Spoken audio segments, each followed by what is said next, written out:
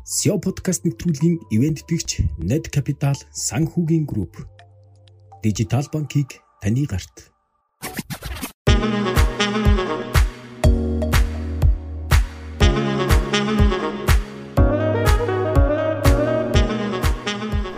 Сайн байцгаана уу? SEO подкаст ээлжид нэгэн шинэ дугаар хүрэхэд бэлэн болоод байна. Өнөөдөр бол бидний 36 дахь дугаар байна. Тэгээ өнөөдөр бид SEO подкаста Хаан Тавар хэмээх юм Улаанбаатар хотын бизнесийн том нэгдэл зангилаа бас энэ цэгээс хийж байна. Тэгээ өнөөдөр бол бид нар бас эрхэм хүндтэй нэгэн зочин үрсэн байгаа. За хуучнаар бол MCS Electronic, сүүлд бол одоо MCS Group-ээс менежментийн хувьчлал buyout хийж гаргаад IT Zone гэж компани байгуулсан. За одоо IT Zone компани өргөжүүлээд Монгол групп болоод группийнхаа одоо 7 компанийг одоо удирдах одоо ажиллаж байгаа Батболго захирлыгаа урьсан байна. Тэгээ танд бидний урилгыг хүлээж авч оролцож байгаад баярлаж байгаагаа юуны өмнө илэрхийлээ. Танд одоо энэ өдрийн мэндийг хүргье. За өдрийн мэнд. За бас энэ нэвтрүүлэгтээ урьж оролцуулж байгаа та бүхэндээ баярлалаа. Та бидэнд өөрийнхөө дуршлагын талаар бидэнд эхлээд нэг танилцуулж өгөөч. Авч танилцуулаад өөрийгөө сонсогчд маань зарим хүмүүс маань мэдэхгүй. Тэгэхээр ажлын гараа хаанаас эхэлсэн, сургууль соёл Монголдо боловсрол эзэмшсэн үү? Яг энэ одоо менежментийн салбар руу орсон замналаасаа давч ярил. Яг туршлага гэвэл одоо маш олон өргөн үрний ойлголт болох баг. Гэтэ яг товчхон танилцуулъя гэвэл би Дархан хотод төрсөн. Монгол Улсын их сургуулиуд төгссөн. Тэгээд сургуулиуд төгсөөд MCS Group одоо 98 онд хавар ажилд ороод тэгээд нэг компанид MCS Electronics гэдэг компанид инженерээр ажилд ороод тэгээд одоо өнөөдөр 23 дахь жилдээ юу. Тэ 23 дахь жилдээ ингээд нэг компанид ажиллаж байгаа. Тэгээд маш товчхон төвхтэй. Миний хувьд бол CV гэвэл одоо маш товчхон ийгээ байж идэг. За ер нь бол биднээс тэр үед бол 98 үед зах зээлийн эдийн засгийн одоо өсөлт гэх юм уу те тогтворч анхны шатны үед явж исэн. Тэр үед ажилд орсон болоод тэр үед тэгээд ер нь бол гадагшаагаар сургууль сурах гэдэг юм уу тиймэрхүү одоо боломж болцоо бол маш бага байсан л та. Нэг өмнө хийж байгаа ажил асар их байсан учраас тэгэл ерөөсөө тэгэл ажлаас ажлын хооронд явсараа болоод тэгэл өдийг ингээ өргөцсөн. Тэгээд яг хөө юу ажил дээр бол маш их зүйлийг сурч одоо туршлага гэж ярих юм бол туршлагаа өөрөө ажиллаа хийнгээ суралцсан. Тэгээд компани одоо MCS Group-ээс асар их зүйл суралцсан. MCS Group маань өөрөө бизнесийн байгуулагч гэсэн бараг тухайн үедээ бол нэлээд том бизнесийн сургууль шиг одоо тийм дандаа шинийг ингэж туршиж за шинийг одоо бүтээж хийж ингэж явж байсан учраас би бас том тийм сургууль төгссөн болов уу гэж бодож байгаа. Тэгээд 2013 оноос хойш MCS Group-ээс тусдаа гарч MBO гэсэн тийм хувьчлалаар гарснаас хойш л өөрсдийн бие даасан үйл ажиллагаа явуулаад бас нэлээд одоо их туршлага юм уу одоо тийм суралцах үйл ажиллагаа тасалт хүргэлээ явж байгаа гэж хэлж болох бах тий. Тэгэхээр яг инженер хүний хувьд одоо гүйцэтгэх удирдлагын багийг одоо толгойлох тэр ямар ур чадвар чаленж тань тэрэнд толгорч байсан бэ? Ялангуяа одоо манай залуу инженерүүд бизнес шинээр бий болгодог тий. Тэгэхээр одоо удирдлагын арга барил ингээд утгатай тохиол байдаг. Энэ дээр таны хувьд одоо хэрэгжүүлж өөртөө бий болгож чадсан давуу тал юу вэ? Инженерийн мэргэжлийн онцлогч өөрөө бас айгүй төвлөрдөг тий. Гэхдээ нөгөө менежментийн удирдлагын онцлогч нь бас их харилцаан дээр суурьсан байгаа. Тэгэхээр энэ дээр зөрчил үүсчихсэн үү анх? Түүнийг хэрхэн даван дуулсан? Эсвэл яг инженерээ давхар хийгээ явж ирсэн үү та? Тий, яг тэгээд юу инженерээр төгсөөд инженерээр би ажилласан MCS Electronics компанид ороод анх инженерээр ажилд орсон.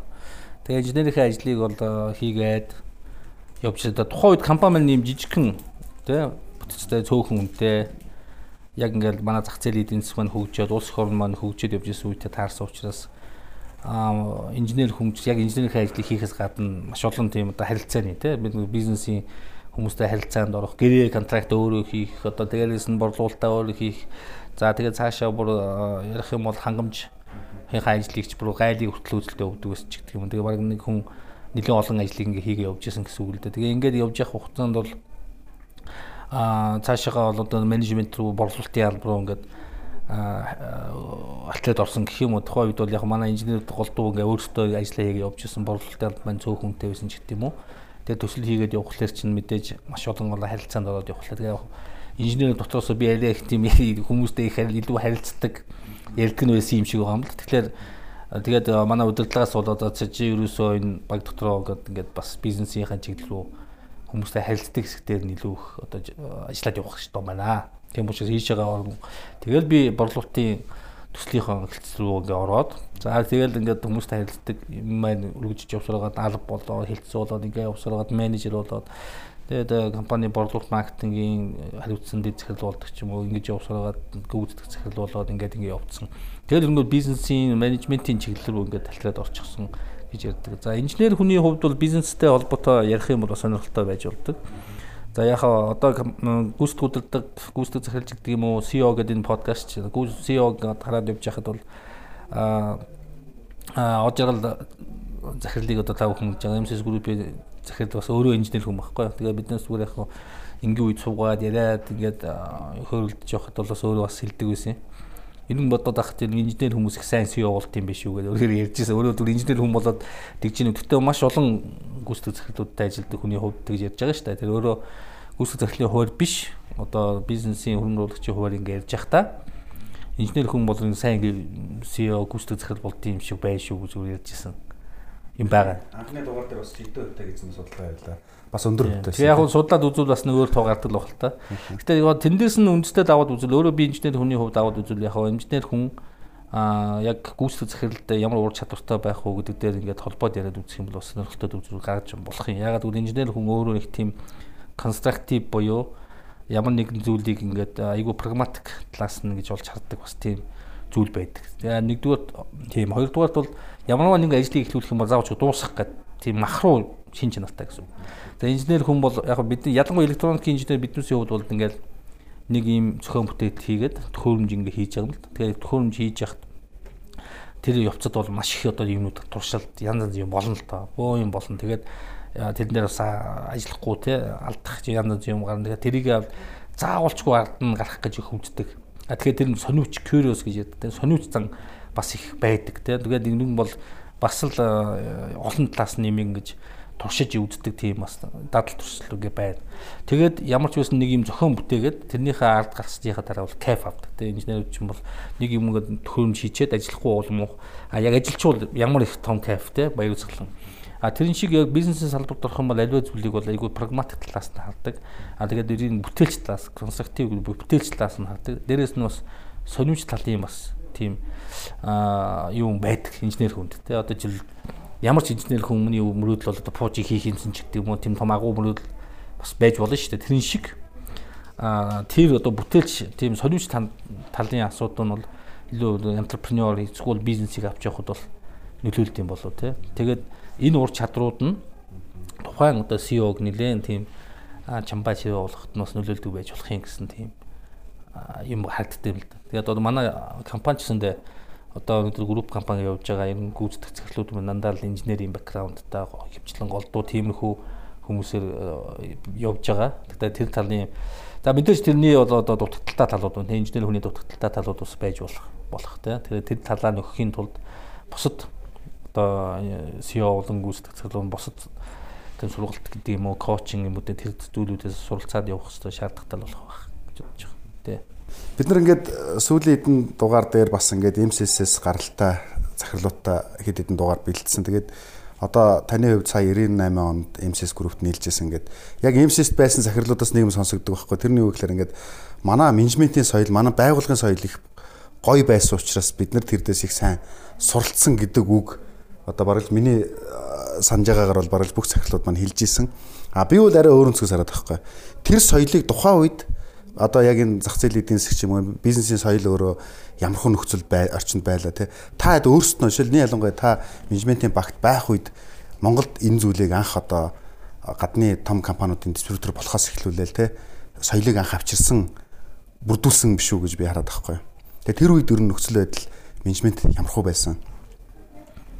Тийм одоо би ч түрүүнд хэлсэн нэг компаниар л одоо боочж байгаа гэх тээ. Өөр компаниуд ажиллаж үзээг үннийг хэлэхэд. Тэгээд одоо бусад компаниуд яаж явсныг бол яг үнэхээр мэдэхгүй. Гэхдээ MCS Group дотор байсны хувьд бол тэрийгээ бол ерөнхийдөө гадаад яг MCS Group чинь олон компанитай бас тий. Тэгээ олон компаниуд бас ер нь баг нэг менежменттэй ярьж ингэж шүү дээ. Сая бол тэ хоорондох адилхан ярьж байгаа гэдэг чинь өөрөө бас тэр менежментийг хийж байгаа арга барил MCS Group-ийн тэр стратеги менежмент арга барил нь бол их мундаг байсан гэж үзэх баг. Яг бүрдүүлсэн гэж ярьж байна. Хүмүүс өөрсдөө бүрдүүлсэн гэж. Тэгэхээр ялч байхгүй тэгээд MCS-ийн өөрийн тэр систем нь бол тийм л одоо сайн бүрдүүлсэн баг гэж байна. Систем сайн ажилласан гэж үзэж байгаа. Гэхдээ систем дотор мэдээж хүмүүс ажиллаж байгаа. Тэгэхээр хүмүүс нь бол мэдээж тэр системийг сайн ашиглаж тэрэндээ сайн уусч чадчихна гэсэн. Нэг юм зөвхөн систем бүрдүүлчихэд тэрэндээ хүчээр ингэж авах биш. Айгуу тийм органик систем бүрдүүлсэн юм болов уу гэж харж байгаа юм тийм. Тэгэхээр одоо хүмүүсийг яг шатараалан хөгжүүлэх ч гэдэг юм уу энэ одоо асуудлууд дээр бол айгуу сайн одоо тэрийг ингэ бүрдүүлээд маш хурдтай өсөлт явуулах системийг бүрдүүлсэн байна гэдэг юм. Тэгээд дээрээс нь айгуу тийм нөөвлөж хүмүүс байсан юм болов уу гэж бодож байгаа тийм. Нилээн юм одоо тухайн үедээ бол одоо жишээл яг эхэлж явах үед манай тэр захирлууд менежментийг авч явж байгаа хүмүүс лидерүүд удирдлагууд болохоор тийм илүү их ууршаа харсан гэдэг тиймэрхүү байдаг. Одоо миний санаж байхад бол тухайн үед бол одоо юу гэдэг Лондонгийн их сургууль ажилладаг Монгол хүн гэдэг юм уу одоо нэлээд өндөр боловсролтой хүмүүсийг авчирч дандаа ингэж яриа хэлэгдэг тийм тэднээс дандаа юм сонсдог гэдэг юм уу. Тэгээд дээрээс нь сүүл рүүгээ тэгээд чинь гадны хөрөнгө оруулалтууд нэм явуулдаг гэхлээр гадны компаниуд орж ирж байна тийм. Тэгээд Procter & Gamble, Coca-Cola, Dell тэгээд тэр компани хүмүүсийг ингээд маш их одоо ноу хау оруулж ирдэг. Одоо чинь дэлхийн үеийг Монгол тэгээд юу тавьдсан тийм.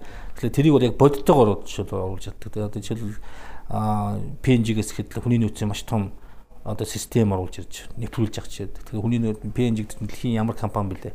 Тэгэхээр тэрийг нь одоо тэнд ажиллаад суралцсан хүмүүс нь оруулж ирээд шууд нэвтрүүлж авч чад. За тэнгуүл үйлдвэрлэлийн процесс дээр бас нэг компани юм гэдэг юм. Sales дээр ихэд CRM системийг анх Монголд оруулж ирээд нэвтрүүлжсэн гэдэг юм. Одоо Microsoft компаниас оруулж иржсэн гэдэг юм. Ингээд тэргуун туршлагуудыг бол маш зөрөгтэйгээр тэгээ хөрөнгө хаяад тэрэн дээр бол одоо зөрөгтэй халахмуудыг хийжсэний хүчинд бол менежментийн тэр арга барил нь сөндөр байсан. Мэдээж удирдлагуудын өөрсдийн лидершип бол маш их хүчтэй нөлөөлөлт үзүүлж байгаа. Яг л тэрийг авч явж шийдвэр гаргаж байгаа улсын нөлөөлөлт их байна.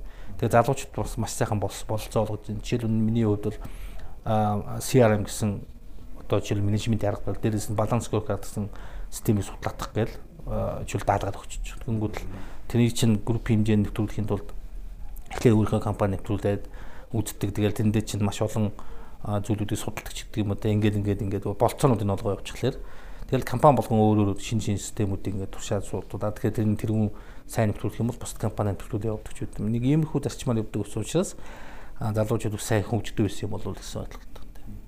Одоо тэгээд тэр цаг үе одоо ингээд бас юм өөр байгаа шүү дээ. Тэгэхээр одоо хүртэл авч явсан нэг одоо тийм байгууллагын соёлын үнэт зүйл MCS-ийн хадгалагдаж байгаа зүйл юу вэ? Орчин нөхцөл бол өөр болсон баг тий. Одоо нээлттэй мэдээлэлтэй байна. Орчин өөрчлөгдөж байна. Энэ үед хадгалж авч үлзээ. Тэгээ энэ үед одоо өөрчлөлт хийж байгаа. Тэгэхээр одоо би одоо манайх чинь 2013-аас хойш MCS гарсан учраас би одоо ямар байгааг үнэндээ мэдэхгүй тий. Гэтэ ажиллаж байгаа. Дотор нь одоо би одоо MCS ямар ч үйл ажиллагаанд оролцохгүй. Тусдаа би даасан одоо юм болчих учраас зүгээр хөдөлгөөс ажиллаж байхад бол MCS чинь том бүтцийн өөрчлөлтүүд хийгээл портфолио сая тэр Cerberus гэдэг компаниг хийж идэг чинь бас л шинэ зүйлүүдийг ингээл хийгээд явж байгаа. Дээрээс нь ажиллаж байхад бол хамгийн сүүлд гарч байгаа шинэ технологиор суурилсан одоо бизнес рүү оруулах бизнесийн бүтц бий болгоод инвестмент компани байгууллаа. За тэгэл финтек компани байгуулаад ч гэдэг ингээ харж байхад бол нөө яг л миний ажиллаж хуучин үед ажиллаж нөө шинийг хийх, шинэ одоо зүйлүүдийг хийх одоо тэр одоо арга барилууд нь бол улам бас хүчтэй хөгжсөн. Тийм хөндөнгөөс харагдаа бол тийм л харагдаж байгаа. Тэгэхээр бол одоо тэр үеийнхээс илүү хүчтэй бас хөгжөөд явж байгаа гэж ойлгож байгаа. Дээрээс нь илүү тийм нийгмийн томоохон бүтээн байгуулалт тал руугаа хөгжөөд явчихсан байгаа. Тэгэхээр жижиг бизнесүүдээс бизнесүүдэд хөгжил гаргаад ингээд болсон тэрний нэг хэлбэр нь бол манайх шүү дээ. Тэгээд босод томоохон төсөлд нийгмийн шинж чанартай бүтээн байгуулалтууд энэ зүйлүүдээр ороод харж байгаа нь бол маш их бахархуу шүү дээ. Тэгэхээр одоо байгаа нөхцөл өмнөх нөхцлөөс илүү хамаагүй их сайжирсан байгаа нь ажиглагдаж л байгаа л дээ хөндлөнгөөс тийм. SEO подкаст нэвтрүүлгийн ивент итгэгч Net Capital санхүүгийн групп. Дижитал банкийг таны гарт. Тэгэхээр менежмент buyout гэдэг одоо хоёр дахь сэтгэлүүгөө орё л да. Тэгэхээр ер нь яг энэ саналыг одоо группийн удирдлагуудаас тань тавьсан юм уу? Эсвэл одоо өнөөгийн одоо IT зооны удирдлагууд тэгээ Монгол группийн удирдлагууд өөрсдөө менежментийн багийнхан өөрсдөө саналаа тавиад хэрэгжүүлэе гэж зорьсон юм уу? Одоо энэ дээр ер нь яг ямар одоо процесс болсон бэ? Менежмент buyout гэдэг бол миний ойлгосноор шүү дээ. Тухайн үедээ бол яг Монгол team management buyout-ын том хэлбэрээр хувийн хвшилт хийгдсэнийг би сайн санахгүй байна. Тэр үед яг тийм том хэлбэрээр явдаг байх чинь. Яг зөв гэр бүлийн компаниудын хувьд нэг team хэлбэр байж болно. Spin-off буюу компани тусдаа салгаад, бие даалгаад тэгээд за хэн чигтээ нэг хамаатанда ч юм уу эсвэл ямар нэгэн багт өгөөд ингэ явуулдаг. Тэр одоо төлбөрийн хэлбэр ямар юм мэдэхгүй. Яг миний мэдж байгаагаар бол менежмент buyout нэлээд том хэлбэрээр явагдсан. Яг аль бие осныхоо тэр гэрээ контракт бүх нөхцөл термсээр нь явсан жишээ манай компанид болсон болов гэж харж байгаа тийм. Тэгэхээр од жаргал захиралтай ч гэдэг юм уу MCS group-тэй миний хувьд бол одоо тийм ямар ч хамаарал байхгүй. Тэгээ гэр бүлийн юм уу эсвэл ямар нэгэн тийм ах トゥ ус хамаарал байхгүй. Яг л одоо ингээл баг аваа явж байгаа гэрээр ажиллаж байгаа тийм л хүн байсан. Гэрээд ажилтаа. Тэгээд яг MCS group-ээс бол түрүүний хийсэн бүтцийн өөрчлөлт явагдсан. Томоохон одоо бүтцийн өөрчлөлт явуулаад компаниудаа тодорхой хэмжээнд классрлаа тий портфолио үүсгээд тухайн үед чинь одоо тэрнээс хойш одоо манахаас өмнө бол одоо жишээл хойно босоо тий спейс балбар компани бүтцийн өөрчлөлт явагдаад манай дараач хэлв. Тэгээд Апу компанитай томоохон нэг спиртний үйлдвэр яны спейс балбар энэ чинь нэгэ шилжсэн гэдэг. Тэгээд гих битээ олон транзакшн явагдсан шүү дээ. Тэр одоо хөтөлбөрийн хүрээнд MCS group-ээс угаасаа тийм бүтцийн өөрчлөлт хийжсээс MCS group-ээс санал гараад тэг явсан л да. Тэгээд энэ хэд хэдэн хувилбарууд явагдсан. Нэг хувилбар нь л зөв манай баг одоо тухайн үед байсан баг нь менежмент buyout-аар хөгжлөх нэг хувилбар нь байсан. Тэгээд биднээс явж байгаа MCS group-ээс шийдвэд энэ одоо багт нь менежмент buyout-аар хийвэл зүгээр юм гэсэн шийдвэр гараад тэгээд биднээс тэрэн дээр нь өөрсдөө бас саналаа яриад хоёр талаасаа гэрээгээ байгуулад тэгээд 5 жилийн хугацаанд төлбөрийн нөхцөлөө тохироод тэгээд ингээд хийсэн. Тэгээд энэ нь бас амжилттай тийм кейс болсон гэж үзэж байгаа. Тэгээд Кремэл маш амжилттай яг хугацаанд амжилттай хаагдаад болсон. Манай баг ч гэсэндээ бас нэлээд одоо сайн ажилласан. Тэгээд манай менежментийн багийн гишүүд тэр оролцсон гишүүд маань одоо өөрсдөө хувьцаа эзэмшиж болоод явсан. Тэгээд одоо маш хариуцлагатай үргийг амжилттай би даван гарсан гэж л үздэг. Тэгээ амжилттай нөгөө хувилбар бас. Тэгэхээр яг энэ менежмент buyout-ийн хувилбар цаашдаа энэ манай бизнесийн салбарт нэлээд явах байх зүгээр судлаад зарим зүйлүүдийг харж байхад бол Америкт бол нэлээд эртнээс би бас 20 оноос хойш ингээд бий болж ирсэн. Тэгээ тухайн үед бол том компаниуд корпорацууд ингээд бий болоод ингээд явж байхад бол менежмент buyout за тэгэл conditional management ба янз янзын менежмент buyout optional buyout гэдэг юм уу. Маш олон тийм хувилбарууд байгаагийн нэг нь ингээд явж байгаа. Тэгээ яг Америкт одоо энэ бол айгүй өргөн тархсан юм л юм байна. Том компаниуд бол жишээл толгой бизнесээ тухайн менежментийн багт нь нөхцөлтөөр одоо худалдах гэж ярих юм уу тийм их л процесс шүү дээ. Нөгөө талд компаниг өөр нь худалдаж авч байгаа гэсэн үг шүү дээ. Тийм компаниг тэгээ өөрийнх нь борлуулалтаар нь өөрийнхөө одоо тэр ашигаар нь тухайн компаниг бизнес төлөвлөгөөрөө ингэж худалдаж авах тийм л байна. Тухайн гэхдээ танаа менежментийн багт бас яг ингээд хувийн талаас харах нь бас эргэлзэхүүц тийм одоо чаленжтэй том санагдах. Эсвэл мэдээж чинь тодорхой тухайн худалдаа авалтын үнийн дүн байгаа шүү дээ тий. Одоо EBITDA-г нь хэдийг ихсэрч үржүүлдэг 5 жил дахиад тэрийг мэдээж давуулж үржүүлсэн л байгаа. Тийм одоо тэр дүнгээ тохироход бас их төвөгшөөлттэй одоо тийм шантармаар гэх юм уу тий. Эргэлзмээр. Тийм тэгэл одоо хуулийн албан санхүү олон талаас нь ярилцж байгаа шүү дээ. Тэгэл одоо сууж байгаа ямар ч гаргаал тий дууссан да тий. Нэг одоо жишээл өмнө дээр тохирох асуудал бас хайцангуй асуудал шүү дээ тий. Тэгээд ерөнхийдөө энэ дээр бол MCS тодорхой хэмжээнд бас хөнгөлөлтөө нөхцөлүүд болгосон байгаа. Тэгээ угаасаа биднээс өөрсдийн хөрөнгө байхгүй хүмүүс шүү дээ. Манай багийнх нь бол бүгд л тийм. Гэхдээ биднээс санхүүгийн баталгаа гаргуулсан партнертай байсан. Тэгээ тэр партнертай бид тодорхой хувийн ширийг өгсөн. Тэгээ санхүүгийн баталгаа гаргасан нэг талаасаа. Нөгөө талаас MCS group маань бас хөнгөлөлтөө нөхцөлийг болгосон. Хит чанга нөхцөлийг одоо биднээс тавих юм бол угаасаа дийлэхгүй тий. Болцоо байхгүй. Тэгэхээр энэ тал дээр MCS group маань бол өөрсдөө бас хөнгөлөлтөө нөхцөлийг тавьсан. Нөгөө талдаа бас биднээс тавьсан тоо бол үнэхээр чанга санагдчихл байсан. Гэхдээ одоо нэгэн тал одолж байгаа энэ алтан боломжийг алж болохгүй бүгдээ тэгэл оол нь хийнэ гээл. Тэгээ бүгд оол нь хийгээл дайрсан. Тэгээ тэрний өвчнөд тухайн үед биднээсийг бас Азийн гэдэг юм уу зах зээлийн нөхцөл байдал маань айтайхан байсан ч гэдэг юм ингээд яг гоо тэр үед бол бас ингээл долларын ханш амар унаал биднээс ерөнхийдөө доллараар гэрээг хийгээд яг төлөвлөгөөр хийж байгаа боловч долларын нөхцлөөр хийсэн. Учираас хань шунаал бас нэлээд ном листүүд гарсан. Олон ярил маш олон тийм нөхцөл бий л дээ. Тэгэхээр тэр болгоныг л одоо бүгдээрээ явсараад эцэстэн тэгэл аваа гарсан л байгаа. Тий. Яг энэ дээр ингээд сонсогч зориулаа хэлэхэд одоо ингээд бас тодорхой нэг төвшөнд компаниуд хүртсэн дараагийн менежментийн асуудал, хөлбөр сонголтууд, стратегийн сонголтууд яригдчихэж байгаа, орчин зөрчилдөж байгаа. Тэгэхээр энэ үед нөгөө компаниасаа охин компани салгах эсвэл тусна ингээд менежментийн хвшлаар сав болгоод ингээд гаргахад бас анхаарах зүйлүүд одоо жишээлбэл ингээд би бодоход ингээд эмсээс бол менежмент сайтай байсан учраас санхүүгийн хувьд гэсэн ингээд одоо охин компаниуд нь бие даасан тусдаа талент тооцоодоо явж ирсэн баг тий. А гэхдээ одоо манай компаниуд нийтлэг их холилдсон байгаа шүү дээ. Яг салгах гэхээр баланс нь салж өгдөг нэг юм асуудал дээр. Энэ дээр ингээд зөвлөвл одоо яг ямар нөхцөл бүрдсэн гэж үзвэл байгууллагыг ингэж менежментийн хөвтлөөр өгч салгаж болох уу тий. Тэр чинь нөгөө талдаа бол бас бүр групп хэмжээнд биш ч гэсэн нөгөө оунер өөрөө exit хийх хөлбөрч бас мөн шүү дээ тий. Тий. Тэр үе бол яг дөрөвний хэлсэн шүү дээ. MCS group маань тухайн үед угаасаа зах зээлийн нөхцөл байдал ямар л тий. Нэлээд бараг групп компаниуд бол маш олон одоо бизнестэй байлаа шүү дээ. Одоо ч гэсэн тийм компани зөндөл биш шүү дээ. Таван богд гэхэд бол маш олон компани та. За манай IT чи 43 компанитай гэсэн нь манай IT-ийн баг тий. Асар олон компанитай биш шүү дээ тий. Тэгэхээр одоо ингээд тухайн үед яг хөтэй тэгэл боломж их байлаа шүү дээ. Бизнесийн боломжууд. Тийм учраас боломжит болгон дээр бизнесменүүд бүгд л ажиллахыг хүсэж ирсэн. Тэгээд тэр болгоныг хийж байгаа тодорхой юм төвшөнд хүрэхлээр дараагийн шатруу гарч шít компани чинь тий. Дараагийн шатруу гараад ирэхлээр мэдээж бүтцийн өөрчлөлт, портфолио одоо бизнесийн менежмент өөрчлөлт. Тэр болгонтой ингээд зурлаад байгаа.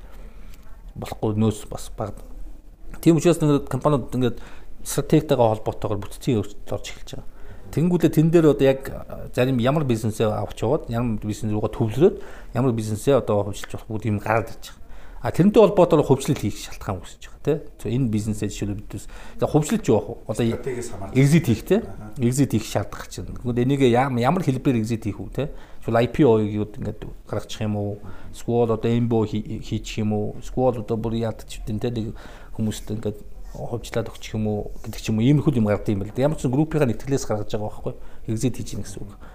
Тэгэхээр яг энэ нөхцлөөс л шалтгаалах байх. А энэ бол компаниудыг энэ мэдээж юу хийх юм MBO хийхэд бол бүх бадан салцсан байх ёстой шүү дээ тий. Тэрийг бол нийцсэн байх нийцээч өмнөдгөө хийх асуудал чинь шал өөр болох учраас яг тусдаа тайлбар баланстай бүх юм нь тусдаа бүртгэгддэг байж иж тэр компанид үлгээ хийх болцоо үүсдэг гэсэн үг. Яг манай компанийн хувьд тухайн үед бол маш их бараа материалтай кэш мөнгө суллахтаа их одоо баг тийм л жоохон хүндхэл тийм яг хуу тиймэрхүү нөхцөл байдал тухайн үед үүсч яг төслийн хооронд явдаг учраас ингээд хичнээн одоо ашигтай ажиллаж байгаа ч гэсэн зарим мөнгө нь бараа материал болчихсон ч үгүй иймэрхүү ингээд байдаг нөхцлүүд байдаг гэсэн. Тэгээ тэрийг болгоны чинь үнэлгээ хийхэд бол тусдаа л тайлан баланс бүх юм байх хэрэгтэй. Тэгэхээр ийм байж иж тэгээ дараагийнхаа шат руу орох болж байна тий. Тэгэхээр яг одоо менежментийн хувьчлаар ингээд салж явах үед би IT зон группт ажилд орж ирлээ л да. Тэгэхээр тэр үед ингээд миний харж байснаар бол одоо бид нар ингээд компани хөдөлж авах гэж байгаа зардлыг таннаа. Одоо ашиг бүрийнхээ араас явна, хурдан өрөөд арна гэдэг юм ерөөсөө яваагүй. Энэ хугацаанд. Тэгэхээр таны хувьд энэ өсөлтийг хийхэд яагаад тийм ихтгэлтэй ингэж өсөлт хийж ийсэн бэ? Ямар нөхцөл байдлыг харж ингэж дүгнжсэн бэ? Ер нь цаашид ч гэсэн одоо энэ одоо өсөх юм байна, ийшээгээ одоо бид нар хамаг одоо хөрөнгө оруулалтыг хийх юм байна гэдэг тэр зоригийг тэр судалгааг яаж хийдэг вэ? Энэ талаараа бидэнд хуваалцаач. Өнөөдрийн манай дугаарыг бас нэг онцлог маань, зочин маань, тэгээд манай жавхлан маань нэг группийн эзэн гүйцэтгэх сахил хоёр байгаа. Асуулт бас яг тэрнтэй холбоотой ингэж гоё орж ирж байгаа шиг байна. Одоо юу л дээ тэгээд яг MBO-год болохоор нэг юм ялгаа гарч ирж штэ. Группийн нэгтгэл дотор байсан компани хөргөөс гаргахлаар тухайн компанид одоо авсан менежмент нь илүү их стратегийн өөрчлөлт янз бүрийн хийх болчихж байгаа юм. Яг групп дотор байх чинь группийн бодлогоор явна тий. За дээрэс нь тухайн компани ашиг бол групп руу нэгтгэгдэн ч гэдэг юм уу тий. Тэр группийн эрх ашиг гэж бас нэг юм байгаа шүү дээ. Гүйцэтгэх удирдлагын эрх ашиг бас нэг юм тусдаа нэг юм байж тий. Тэгээд одоо хэрвээ тусдаа гарангуут л юу болж ийн гэхлээр яг топ төвчний яг инвестор төвчний хөрөнгө оруулалтын шийдвэрүүд бол өөрсдөө гаргах болчихж байгаа юм л. Тэгэхээр одоо шийдвэрийг бол одоо бидээс өөрсдөө гаргаж байгаа учраас бидээс олж байгаа ашигаа бол нэгдүгээр өргөн нөгөн, хоёрдугаар бүх олж байгаа ашиг бол буцаад компанид орох хэрэгтэй гэсэн үг. орчин байна. Ямар нэгэн дивиденд рүү явахгүй орж байгаа ашигыг бол ерөөсө компани хөгжилт зарцуулнаа л гэсэн тийм шийдвэр. Тэгэхээр шийдвэр гаргах ийм бодлого нь их уян хатан болоод өөрсдөө картаар хүрээлэхлээр бидээс бүтцийн өөрчлөлтийг хийхээс аргагүй болоод маневрын хийж эхэлж байгаа юм л та тий. Тэгээд ингээд бидээс зарим компани тусдаа гаргаад бие даалгаад тэр компаниг бие даалгаж хөгжүүлээд дотроо антрепренер хийгээ явуулчих. Хуучин бол одоо жишээлбэл компани гаргана гэх юм бол группийн хувьд бол тий та нар одоо тийм олон менежмент гаргаад дахиад группийн асуудал яригдахгүй тий. Нэг компанид алцхыг удаа шүү дээ. Групп чинь нэг юм. Тэгэхээр биднээс хувьд бол одоо ингээд шууд ороод энэ айгуу төн дотор байгаа давхарцсан функц эсвэл давхарцсан бизнес янз янзын тухайн үед яг IT бас яаж яхад яг тухайн үедээ бас ингээд айгуу хөгжсөн байхгүй юу? Салбарлаад. Тэгээд ирэнгүүт биднээс нэг компани өөрсдөө байгуулах чөлөөтэй эрх мэдэл биднээс ирсэн учраас биднээс чөлөөтэй ингээд шууд гараад ерөөсөө компани жилд болгоно нэг компани спин оф хийгээд охин компани байдлаар хөгжүүлээ. Тэгээд тэр компаниуд маань тухайн бизнес лайнтаа бас өөрсдөө өрсөлдөх шалтгаан болоо. Тэгээд нэг өөрсдөө яг core бизнестэй төвлөрөх болцоолгоод тэгээд IT зонд компанид илүү их төвлөрөөд тэгээд энэ дээрээ бол нэлээд одоо санхүүгийнхаа хувьд гэсэндээ түрүүний хэлсэн ашиг орлогуудаа бас тий ямар одоо ч айгүй олон аль бэлцтэй байлаа шүү дээ. Тэгвэл аль бэлцийн зарим нь алдагдaltaа зарим нь ашиггүй ингээ гэх юм яваад байсан. Энэ зүйлүүдийг бүгдийг ингээ тунгаагаад ялах болцоонууд олгож. Тэгээд гаргаад ирэхлээр кост зардын төвүүдээ тусад нь бас ялгаад ингээ хараад ингээ явахлаар яг хийж байгаа тодорхой бизнесийн одоо кэш кав хийж байгаа процесс нь ингээ ялгагдаад ирж. Энэ дээр илүү фокуслаад ирэхлээр үр дүн их гараад эхэлж байгаа. Тэгээд нөгөө тал дээр болж байгаа алдагдaltaа ч гэдэг юм кост центр байсан юмнуудаа бас хөгжүүлэх гэж тий яагаад кост центр байсан. Энэ дээр бас дахиад тусдаа CEO тавьж байгаа. Тэр нь тухайн бизнесээ бас хөгжүүлээд эхэлж байгаа. Тэгээд ирэхлээр одоо алдагдaltaа биш юм нэмэгтэй болдог ч үгүй юм. Гэх мэтээр ингээд яваад тэгээд энэ лайн дээр яваад ирэхлээр бүх зүйлүүд ингээд тусдаа ялгараад ирэхлээр менежмент хийхэд хүртэл амархан болоод тэгээд төвлөрлөн тодорхой болоод хаанаас ашиг орлого олж байгаа санхүүгийн хөв гэсэндээ ойлгомжтой болоод эхэлж байна гэсэн үг. Тэгээд яг энэ ажлуудыг хийгээл явсан гэсэн үг л дээ. Тэгээд энэ дээр илүү их төвлөрөл хийгээд ажиллаад ирэхлээр биднээс бүтээмжтэй эсэлсэн. Тэгээд бүтээмжтэй эсэл ирэхлээр биднээс нэг хуваарц санхүүгийн төлбөр янз янзын нэг юмнуудаа сайн хийгээд явсан гэсэн үг. Мэдээж яг өөртөө ашигаас тэр болгон төлбөрийг хийж яваг л дээ. Бас санхүүгийн бус механизм зээл банкнаас зээл авах мавах яг нэг цагтан төлбөр хийхэд бол бид маш олон механизмуудыг бас ашиглаж л байсан тий. SEO подкаст нэвтрүүлгийн ивент итгэгч Net Capital санхүүгийн групп дижитал банкийг таны гарт. Нөгөө байгууллагууд яг энийг л ойлгомоор байгаа юм л да. Тэгэхгүй энэ зүйлийг хийхэд бол энэ их заавал хэрэгтэй гэдэг байдлаар ингээд хэрэггүй бүтэцтэй байгууллагуудаар дахиад нэг байгууллага ингээд аваа яа. Тэр нь ингээд ямар ч эдийн засгийн үрд тооцох боломжгүй зүгээр л өөр зүйлийг өөр процесс дээр нэг юм бүтээхийн тулд тэрэнд ингээд дэмжлэг болоод явж идэг. Тэгээ ингээд нэг юм хас масгатай явж идэг шүү дээ. Тэгэхгүйгээр ингээд яг ашигын төвөөр нь зардлын төвөөр нь ингээд салгаад тэгээ тусад нь ингээд лайн олгож байгаа бол гоё л. Бас энийг одоо зарим бизнесүүд хэрэгжүүлэхэд эртхэн хэрэгжүүлэл хэрэгтэй байх гэж бодож байна. Би ч хөрөнгөл төр манайд тийм гардаг гэсэн чинь. Нөгөө кондишн агаарж уулцаа. Тэгээд шинэ нисэх оюутлогоо эднэр тэр чинь нөгөө сангийн юмуд ороод ирсэн. Тэгээ өрдөөсөө жил болгон үндсэн компани тайлан гарчаад салгаж харах гэж буу юм болдог. Тэгээ тэр хооронд чинь нөгөө том төслийн баг мөнгөө хуваагаад баг төслийн удирдагчийн цалин хуваан тэр нь амьд хөвгтэй. Тэгэд яг сүүлдээ бид нар тусдаа гаргасан л да өргөлтийн тусдаа компани олгоод гаргасан. Тэгээд үйл ажиллагаагаар нь ялгаад яачих юм л илүү амар. Тэгээд нөгөө тухайн чиглэлд нь илүү өөрсдөө хөгжүүлэх, өөрсдөө анализ хийх те. Таны хэлдгээр алдагдaltaа бол тэрийг засах сайжруулахаар энэ өөрсдөө нөхөнж илүү зүгээр юм бэлээ. Бас тэрийг анзаарсан шүү. Би танахыг 2017 онд илүү 18 онд нөгөө Seedstars-ыг анх удаа Монгол зохион байгуулж дотоодоо зохион байгуулжсэн. Тэ. Тэгэхээр тэр бас IT зооны дотоодын менежменттэй юм уу эсвэл таны арга барилтай холбоотой зүйл байна уу? Хүмүүстэй мэнэго таныг охин компани төрүүлээд гээд тэгэнгүүтэл саналаа л да. Хүмүүстэй тэр шинэ бизнес санаа гаргах тэрийгэ туршиж үзэх тийм боломжуудыг нь дотоодоо л олгосон нэг хэлбэр байсан нь. Ер нь ямар байдлаар энэ шинэ бизнесүүдийг дэмжиж байна? Тэгээ яг тухайн үед яг ингээл стартап гэдэг чинь бүү болоо те. Тэгээд энэ чухам юу байна гэж хүмүүс болгон тэгж ялаа шүү дээ. Тэгэхээр биднээс зүгээр ном сонио уншаад ч юм уу эсвэл болж байгаа үйл явдлыг ажиллаад өнгөрөх биш өөртөө биеэр бас тушаад үзүүл яасан ингээд яг стартап чи хоёр төрлийн байгаа. Яг цэвэр стартапууд байна. Дээрээс нь enterprise-ийн стартап гэдэг компани дотроо стартапын тийм хөтөлбөр явууд хэрэгжүүлэгч гэдэг юм тиймэрхүү юм болдог гэдэг. Стартап Seedstars-ыг бол манай найз Наранбат Intel ажиллаж Наранбат ерөнхийдөө холбогдоод тэгээд надтай хоёулаа нэг яавал яасан энэ тэгээд Монголд хийгээд үзүүл яасан ингээд. Тэгээ бид хоёр анх тэр юмнуудын зохион байгуулаад янз бүр арга хэмжээнд нь оролцож байгаа. Тэгээ Монголд нэг хийж үзсэн. Тэгээд хийж үзэхдээ бас компани дотор бас бид бас энэ тэр үед чи манайх чинь MBA гэдэг нэг мини MBA гэдэг тийг хөтөлбөрийг явуулж ирсэн тий.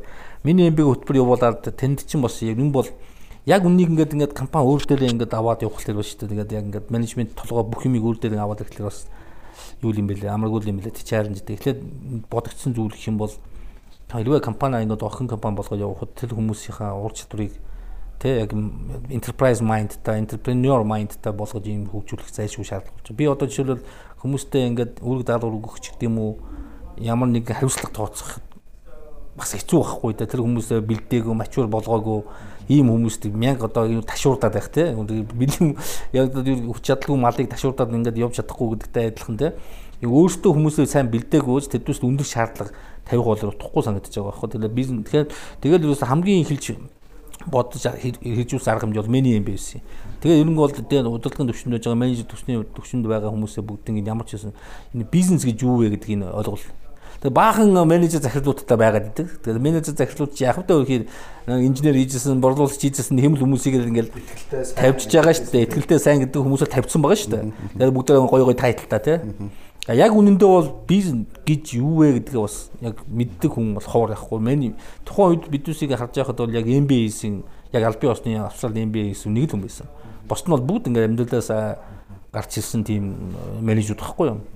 Тийм учраас эхлээд энэ хүмүүстэйгээ нэг хэлээр ярих, бизнесийн хэлээр ярихын тулд тэр одоо баланс те шийд одоо юу ч үдийн санхүүгийн хэлээр ярих, дээрэс нь бизнесийн бусад менежментийн хэлээр ярихын тулд нэг хэлтэй болох хэрэгтэй биз дээ. Бүгд англи хэлээр ярьдаг гэдэг шиг. Тэгээ бизнесийн хэл гэдэг тэр агуулгаар миний MBA хийсэн. Санхүүгийн эзэсгийн дээд сургуультай хамтран хөтөлбөр боловсруулад тэгээ биднес бол баг нэлээд юм болсон онт чинь жилийн хөтөлбөр өнөө баг тим юм хийгээд тэгээ ерөнхийдөө тэр хөтөлбөрөөр бол манай 40 гаруй менежер залуучууд суралцаад байна. Ер нь бизнес гэж юу вэ гэдгийг маш сайн ойлголттой босон гэж ойлгож байгаа. Тэгээд тэрний өмнө одоо боордын хурлыг тэрний дараа боордын хурал хийх хоёр шал өөр. Тэ мөн одоо компани бизнес төлөвлөгөө гаргах, стратеги гаргахад бол одоо баг миний ажил баг оролцоо баг байхгүй болж эхэлж байгаа. Тэгээ бүгд өөрсдөө хийгээд эхэлж байгаа юм тий. Өөрсдөө бизнесээ ойлгож байгаа, өөрсдөө бизнес хуучин бол аюу тийм би ажилтан нөгөөх одоо удирдаг гэдэг ч юм уу нэг иймэрхүү байдлаар үйдсэн бол одоо эсрэгээрээ болж эхэлж байна. Би ерөөсөө энэ гол стратеги гаргадаг хүн болох юм байна энэ гэдэг явждаг гэдэг ч юм уу тий. Тэгэхээр ингээд тэрний дараах харьцуулалт бол үр дүн бол шал өөр болсон. Одоо компани шал өөр болсон. Тэгээд компаниудын хүмүүсийн оролцоо бол асар өндөр болсон гэсэн. Тэгээд өөрсдөө бий даах чадвар нь эрс дэвшилсэн гэдэг ч юм уу те. Тэгээд менежментийн арга барилыг одоо жишээл маркетингийн хүн санхүүгийн хүнтэй зөрчилдөг ийм энгийн юм зөндөө шүү дээ. Сервисийн юм одоо тэгвэл одоо бүгд нэг талд гарч эхэлж байгаа те. Бүгд нэг юм дамнаар байгаа юм шүү дээ. Бүгд л ерөөсөө бизнесээ уушаа явуулахын тулд нэг л баг юм биш гэдэг. Тухайн үед бол чи би гэдэг танаа манаа гэдэг тийм фокуснаа хэрүүлээ гэлээ. Тэгээ өөртөө болохоор өөртөө хэлэх шиг ямаадаг гэсэн бол тэр сургалтын дараа бол нэг багт нэг завин дээр суугаад ирсэн. Тэгээд цаашаа бол бизнесмен ингээд явхад бол их үр дүнгээ үзүүлсэн ч гэдэг юм иймэрхүү зүйлүүд байна. Тэгээ хамгийн түрүүлж хэрэгжүүлсэн арга хэмжээний минь бас нэг нэм байсан гэсэн үг тийм. Миний юм бэ гэдэг. Тийм. Тэгээд тэмцээн зохион байгуулад тэгээд старт юуны Seed Stars-ийн арга хэмжээг явуулаад бүр тухайн стартап гэдэг юмыг ойлгохын тулд та бүхэн ингээд би өөрөө нэг хэсэг нэг жил гаруй стартапыг ойлгох гэж явсан юм. За тэгээд Seed Stars-ийн хөтөлбөрөөр тэрнээс туслаач байна уу те Сингапурын Google дээр очиод тэнд бас pitch хийж байгаа. Одоо манай Ant Global-ийн анартаа анх тэнд очиж танилцуулаач гэдэг юм уу. Тэгээд Seed Stars-аар явж Европын одоо бүх тэр тэмцээнүүдэд нь оролцоод ингээд явсаар байгаа. Ер нь бол тэгээд компанидэр бас нэг тийм багууд үүсгээд ер нь та нарын entrepreneur гэж юу гэдгийг өөрсдийн биеэр нь дулаадах гэдэг. Тэгээд бас нэг жижигхэн програм явуулаад тэгээ манай залуучууд бүгдээ нэг баг туваагдаад ингээд нэлээд ер нь одоо сайн мууг нь үзсэн. Тэгээд чанга юм байл гэдэг ойлгосон л доо. Тэгээд тэр хөтөлбөр яваад дуусны дараа бол за энэ амаргүй юм бэ. Мод явахаас өмнө ашрацсан. Тэгээд амаргүй юм байна гэдгийг бол бас манайхан ерөнхийдөө ойлгосон. Тийм ч одоо амар хэлбэр юм биш гэдэг. Сэтгэл хөдлөлийн наан ингээ гаргаад. Тийм. Тэгэхээр ер нь стартап бизнес entrepreneur гэдэг зүйл ер нь амаргүй гэдгийг бас ойлгож байна. Тэгээд одоо ч яг охин компани болж байгаа гэдэг маань өөрөө бас нэг entrepreneur хэлбэртэй. Тэгээ бас тэр зөвлөнг бас амсуулсан. Тэгээд өөртөө бол өөрийн биеэр мэдэрсэн учраас илүү их одоо жишээл миний зөвлөнг ойлгодог болно гэдэг юм үү те. Асуугаагүй чамаагүй. Асуух яг энэ мөчн байна л да. Юу гэхээр уламжлалт асуулт. Их олон хүн энийг асуумаар байд юм бэлээ. Өсөж яваа залуучтай явжсэн бүр яг одоо өөрөөсөө асууж байгаа. Одоо SEO тэ entrepreneur хоёр байхын ялгаа юу вэ? Аль алийнх нь давуу сул талууд таны бод. Та одоо залуучуудад хийсэн үнэлтэй одоо. Тий одоо хоёуланг нь хийсэн. MCS group-т олон. Ягаад та түрүүний хэлсэн те тэр SEO байхаас тэр менежер бай дээд түвшний менежер юм уу байхаас entrepreneur байхын зовлон амсуулаа гэж хэлж байна. Тэр ялгаад тэр SEO яах гэж SEO болох гэж гэсэн би хоёрын мэж хаад амар ядраад одоо амрах гад ирсэн юм аа гэж хариулдаг шиг. Apprentice дээр залуу тэгж орж ирсэн. Тэр шиг. Тэгээ мэдээж ялгаатай тий. Угаасаа ялгаатай. Тэгээ entrepreneur-ийн тодорхойлт бас байгаа шүү дээ. Тэрээс тэн дээр бас юунууд байгаа. Тодорхойлт янз юмнууд байгаа. Гэтэ гүйцэтгэл CEO байх entrepreneur байх сайн муу гэж бол байх бах тийм ээ. Хоёрын өөрсдөө бол өөрийн гэсэн би онцлог шин чанаруудтай байгаа тийм. Энэ хоёрыг харьцуулах бол шаардлага бол байхгүй бах. Зүгээр entrepreneur байна гэдэг бол өөрөө маш сонирхолтой юм байл л да тийм. Сонирхолтой тэгээд бас хэр зөрөг шаардсан тийм үйл ажиллагаа байгаа л тийм. Маш эмзэг энэ нарийн ойлголт юм шиг үү. Яг тэр одоо юм бол янз бүрийн шийдвэр ухаанаар тайлбарлах бол энэ төвхтэй процесс юм шиг байна. Гүйцэтгэл бол бүх юм болгоомжтой тийм. Гүйцэтгэл бол угаасаа яг professional одоо CEO гэж тийм.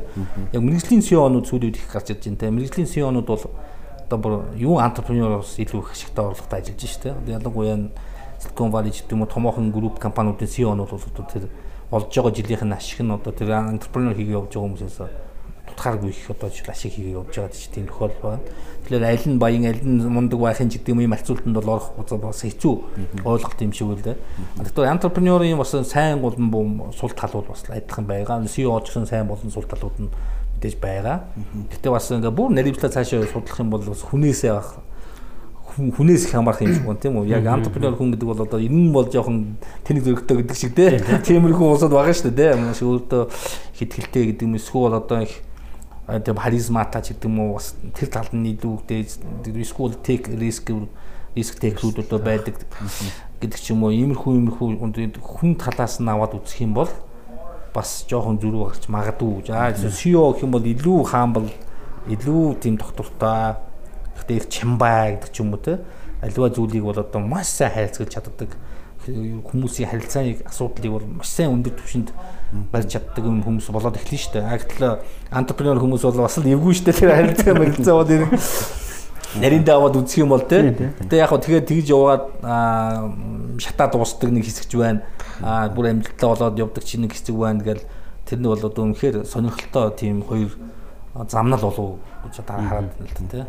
Ер нь бол төсөөр те. Бас ер нь бол өөр байгаа. Өөр. За тэгээ яг entrepreneur хүмүүс ч явж байгаад өөрөөсөө амжилттай болоо CEO болдог шүү дээ. Тэгээд CEO дээр нэг хайхтар уддаггүй юм шиг байна. Зарим нь бол те. Дахиад нэг өөр юм ийгээр санагдаад ингээд яваад байдаг те. Тэгээ CEO тавиад өөрөө CEO өгөөд өөрөө тэгээд entrepreneur хөөгөөд явмаар байдаг. Зүгээр ямар ч юмсан зүгээр суухгүй тийм хүн юм шиг байна. Түрүүний миний хэлсэн хоёр type. Тийм type-ийг ингээд за ийм зураглаад үзэх юм бол ингээд гаргах юм бол багс өөр темпераменттай байхаар ч юм шиг. Би бодож яг entrepreneur хүнээ өөрөө CEO идэх юм бол одоо бас тэгээд самарч мэдэн шүү дээ. Тэгээ бүр холио мандаг нутаж явдаг. Гэхдээ бүр цэвэр ээжэл болоо. Яг тэгээд entrepreneur маань өөрөө бас хэрвээ амжилт нь өөрөө явуучих юм бол баг инвестор болоо явдаг гэж магадгүй тий. CEO гэхээс илүү инвестор тал руугаа болоод тэгээд бүр сонирхолтой бүр entrepreneur-уудтай ажиллаад өөрөө инвесторээр үлдээд тэгээд явдаг ч гэдэг юм уу нэг замнал нь бол CEO бол ерөөсөө CEO-гоор явсаар байгаад тэгээ хамгийн сайн CEO хамгийн өндөр одоо сайн компанид очиод дуусах бах карьертэй. Тийм л баг. Яг CEO хүн бол entrepreneur болж болно ч гэдэг юм уу те. Entrepreneur хүн бол CEO болох бол одоо их багтал баг гэж бодож байна. Фейлдүүл магадгүй. Тийм фейлдүүл магадгүй дөрөвний нэг Shark Tank дээр гадаг шиг те. Бас нэг асуулт байна. Та нэг мемар энэ олон улс руу яваад ер нь IT зоныг олон улсад гаргая гэдэг нэг явсан. Бид нэг олон улсын хурал олон улсад гарах тухай хурал дээр нэг ярьж ирсэн шүү дээ. Та бас тэр туршлагаас хуваалцвал бид нар ингээд өөрсдийн замаар бас өөрөөр газрууд дээр очиж үтсэн юм шиг байна. Тинчээ хүмүүсийн ярьж байгааг сонсоход тэгэхээр таны тэр туршлага юу байсан бэ? Ер нь тэр боломжтой юм уу? Боломжтой бол юуг анзаарч харах хэрэгтэй юм? Ямар зах зээл байх хэрэгтэй юм? Биднээс юу гарч чадах юм ч гэдэг юм уу те? Тэгээ яг олон улсад гарах нь бүрэн болцоотой юм байлээ. Угаасаа болцоотой гэдэг нь тодорхой. Яг гэвэл зүүн Азийн улсад биднес одоо жишээлбэл дээлийн дистрибьютор гэж ажиллаж байгаа шүү дээ. Тэнд чинь тэгэл зүүн Азийн бүхэн партнерууд очиод ингээд сууж. Тэнгүүтлээ тэр партнерууд чинь ингээд Монгол, Непал юу ч гэдэг ингээд бахан ингээд зүүн Азийн хөгжиж байгаа улсууд ч байна, хөгжингүү улсууд ч байна ингээд Азийн хүмүүс ингээд байж хахад бол жишээл Непал одоо жишээл эдийн гадагшаа гарчихсан ингээд ер нь бол тэгээд ямар ч асуудал байхгүй л дээ. Ялангуяа дэлхийн хавтгаа болцсон ингээд интернетийн орчин, технологийн орчин ямар ч асуудал байхгүй. За зүгээр миний ойлгосноор бол бидэнд өөрсдөд нь асуудал байна гэж одоо харж байгаа юм л дээ. Биднээс одоо жишээл гадагшаага жишээл бидний софтвер програм хангамжаар гарыг гэхэд манай софтвер програм хангамж байна. Бэлэн байна уу гэдэг асуудал, чанарын шаардлагыг өрсөлдөхүүц байна уу гэдэг асуудал.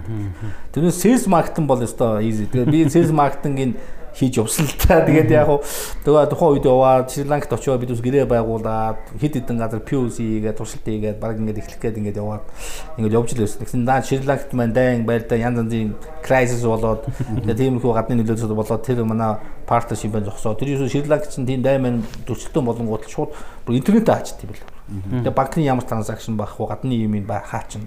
Интернетийг хаачих нь дотоодын зөрчилтөө янз янз юм бол бэлхэмтээр ийм их хөдөлгөөг. Дээрээс нь манай програм хангамж маань бас яг тийм мачуур болчоогүй байсан гэдэг гэдэг ч юм уу иймэрхүү юм болж исэн. Тэгээд яг тэр төсөлмөө төр хугацаагаар ингээд хойшлоод явцсан гэсэн үг. Энэ нь бол ингээд явах юм бол яг л одоо байдаг бизнесийн процессыг хийгээд sales marketing партнер компанитай болоод манай дистрибьютор бий болоод тэр хүмүүстэй сургалтыг явуулаад яг бидээс яаж дээлийн дистрибьютор ажилладаг яг тэр шиг адилхан ингээд яваад тэр нөгөө хүмүүс маань ч гэсэн Монголд ирээд сургалтанд хамагдаад очиод ингээд яг бүх юм нэг сайхан явж ирсэн. Баг 10 хэдэн компани POC хийгээд нөгөө дотроосоо лид үсээд ингээд явах бүрэн болцоо байгаа. Тэгээд энийг бол бидээс бол Сингапурт одоо бас өөрсдийн салбар компанитай Сингапураас харилцаад явах нь Монголоос харилцаад явах царай өөр юм болчихдээ юм ингээд явдаг. Яг нь манай монголчин өөрөө бас нэг тийм зовлон биш үү нэг хол шүү дээ. Альва логистикийн төвөөс маш хол. Тэгэхээр одоо тэр асуудал логистик хийн гэвэл тэр асуудал нь зовлонтой байх. Тэгээд компани ажиллуулж Сингапурын ч юм уу Хонконг ч юм уу тийм бизнесийг дэмжсэн тэр бүсэд юмнууд ингээ хийх юм бол их аюутай юм байна. Болцоотой юм байна тий. Одоо тэгээд эндээс саяны асуултнаас ингээд залгаад асуухад одоо Монголын бизнесүүдийн дараагийн челленж ер нь гадаад зах зээл рүү гарах гэж та харж байна уу? Тий. Ер нь одоо бүх хүний л мөрөөдөл тийм байгаа шүү дээ. Гэхдээ миний бодлоор бол түрүүний хэлсэн тий. Биднээс дэлхийн шаардлага, стандарт шаардлага хангасан бүтээгдэхүүнтэй байж гарах юм байна гэдгийг хатуу ойлгож авсан да. Тэгээд дэлхийн шаардлагад хийсэн бүтээгдэхүүн хийн гэдэг чинь өөрөө нарийн ойлголт юм. Салбарын асуудал, боловсролын асуудал болоод байна. Тийм, нарийн асуудал болчихж байгаа. Бүр дуурч чадвараас биднээс ямар чанартай бүтээгдэхүүн хийж ийн мэж нэгээд яг хөө сайхан пашн мөрөөдөл байх нь байна тий. Хамгийн гол нь зарж чадна гэдгийг би бодлоо өөрөө яваад үзсэн учраас би итгэсэн. Ер нь бол зарчих юм байна. Маркетинг хийчих юм байна. Ер нь бол зүүн даазтай бол дистрибьютор янз янзын юм их ямар ч асуудал юм байна гэдгийг ойлгочихсон. Одоо ганц асуудал байна. Бүтээгдэхүүн байна. Бэлнүү л гэдэг асуудал юм байна. Яг бүтээгдэхүүн юу ч хийж болно тий. Одоо ганц сайн бүтээгдэхүүн бол манай нүүрс шүү дээ. Тэгээ нүүрс явж гадаа зах зээл дээр жинхэнэ одоо. Тэгээ энийг биднээс хамгийн гол нь яг тэр бүтээгдэхүүн гэж харахгүй гана харамсалтай. Энэ бол одоо яг адилхан шүү дээ. Ноголоор гаргах нүүрс нь бүтээгдэхүүн шүү дээ.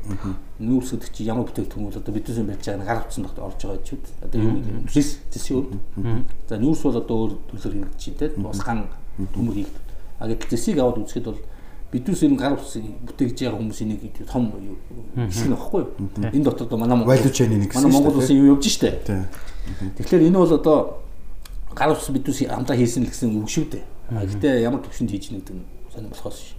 Тэгэхээр одоо гарч байгаа энэ бүтээгдэхүүн маань өөрөө клин стандарт шаардлага хангасан байх ёстой гэж тийм шаардлага байд юм байл гэж ойлгосон. Тэгээ одоо биднээс бол бүтээгдэхүүн гаргаж байгаа энэ зэс байна уу, нүүрс байна уу, энийг бол нэгдүгээр маш яг тэр гадны гоё стандартын дэлхийн зах зээлийн үнээр зарж чадчихна уу гэдэг асуудал дараагийн асуудал юм шиг байна. Тэгээ ингээд нэг явж чинь. Тэнгүүд л өөр бүтээгдэхүүн байна. Софтвер гэдэг юм уу, хувц сунаар юу юм чинь ноол юм. Энэ бас ялгаагүй л баг. Очоод эцсийн үнээр дэлхийн зах зээл очоод өсөлдөх юм чи. Тэгээ өсөлдөх үс юм байвал ямар ч асуудал юм байна гэж. Одоо жишээл бид CBD дээр очоод 50-ны том CBD очоод бидээс ингээд үзэлтэнд оролцох гэдэг жижиг амт тий оролцож болж гин очоод бүх газар одоо CBT нөө Computex нөө Computex CBT одоо гэдэг Computex Тайваны тэнд очоод оролцох гэж байгаа. Тэр нөө хуучнаг бодох юм бол бидүүст ингээд юм хаана ямар зах зээл дээр оролцох нь ямар асуудал. Дээр компани хувьд бол бүгд хийжсэн. Зүүн Даз юм бүх том дистрибьютор байдаг. Юм бүгд аваад оролцож байгаа гэж. Тэгээ бид нар бэлэн биш учраас тэгээд одоо оролцоход айгүй хэцүү тий. Яг би эхлээд эхэндээ бид нар чинь болдон бүтэн ингэж байсан. Яг ингээд дэлхийн зах зээлээр шалгуураар ороод ирэхээр тэгээд шаардлагууд нь хангахгүй л байгаа гэсэн. Тэгэхээр трийг хангасан тохиолдолд ямар ч асуудал байхгүй юм байна. Тэгээд трийг эхлээд гаргахад бол Монголын зах зээл дээр ачуул болох гэж байна шүү дээ. Монголын зах зээл дээр өнөөдөр ямар ч асуудалгүй болоод бүх юм шүүсэн шахагдаад за ингээд боллоо гэж үзэх юм бол гадагшаа гаргаад явчих юм байна гэж шаардж байгаа. Тэгээ гадаадын зах зээлд очих мэдээж амар том зах зээл өрсөлдөн. Тэр өрсөлдөөний тийшээ залах уу гэдэг дээрээ бэлэн байх хэрэгтэй юм байлаа. SEO подкаст нэвтрүүлгийн ивент итгэгч Net Capital санхүүгийн групп. Дижитал банкийг таны гарт. Одоо тэгэхээр зарим яг энэ дээр би ийм бодолтой байдаг. Тандаа нэг талаараас санал нэг. Нөгөө талаараа бас зарим зүйлээ хүлээн шүрэхгүй. Та одоо ингээд Монголдо бид нар сайн хийдэг ч юм уу те. Үйлдвэрлэлийн бүтээхийн хувьд те. А гэтэл ингээд тэрийг бид нар яг хойноос нь хөөцөлтөөд юм уу те. Хизээ гүйцэх үү. Зарим нөгөө нэг үнэхээр чадахгүй зүйлүүдээ бид нар бол ингээд минийхэр бол хүлээн шүрчмөр алгасчмаар арай өөр өнцгөөс нь явчмаа санагдаад байгаа байхгүй. Одоо бид нар яг нэг одоо юу гэдгийг одоо цэврус байлаа гэхэд энэ сав баглаадлаас ахвал бүгдийг өөрснөө нэмэрдэг шингээгээд энд ингээд одоо төв сайн хийчих кластерын хувьд бол одоо боломжгүй нөхцөл байгаа байхгүй. Үйлдвэрлэлийн түүхийд нь алга, болсон хүчин нь алга тий. Би яг ийм хүү төрлийн юм байдаг шүү дээ тий. Одоо нэг хэсэг нь болохоор бүгдийг хийнэ гээл тий. Үндэсний үйлдвэрлэл мөлчраа. Нөгөө хэсэг нь болохоор үгүй наа чин юу эдийн засгийн одоо юу хувьд өөрөөсөхгүй ч гэдэг юм ингээд явж байгаа тий. За миний хувьд бол ингэж бодож байгаа. Энэ бол бизнесийг хувийн хвшлгээд ингээд тооцох юм бол хувийн хвшлэлд юу ч хийж болно гэж бодож байгаа. Юу ч хийж болно. Хүн тухайн хүн оруулж байгаа хүн өөрөө шийдвэр гаргаад Монголдо хийж болно гэж үзсэн бол хийх л ёстой гэж үзэж байгаа тийм ээ.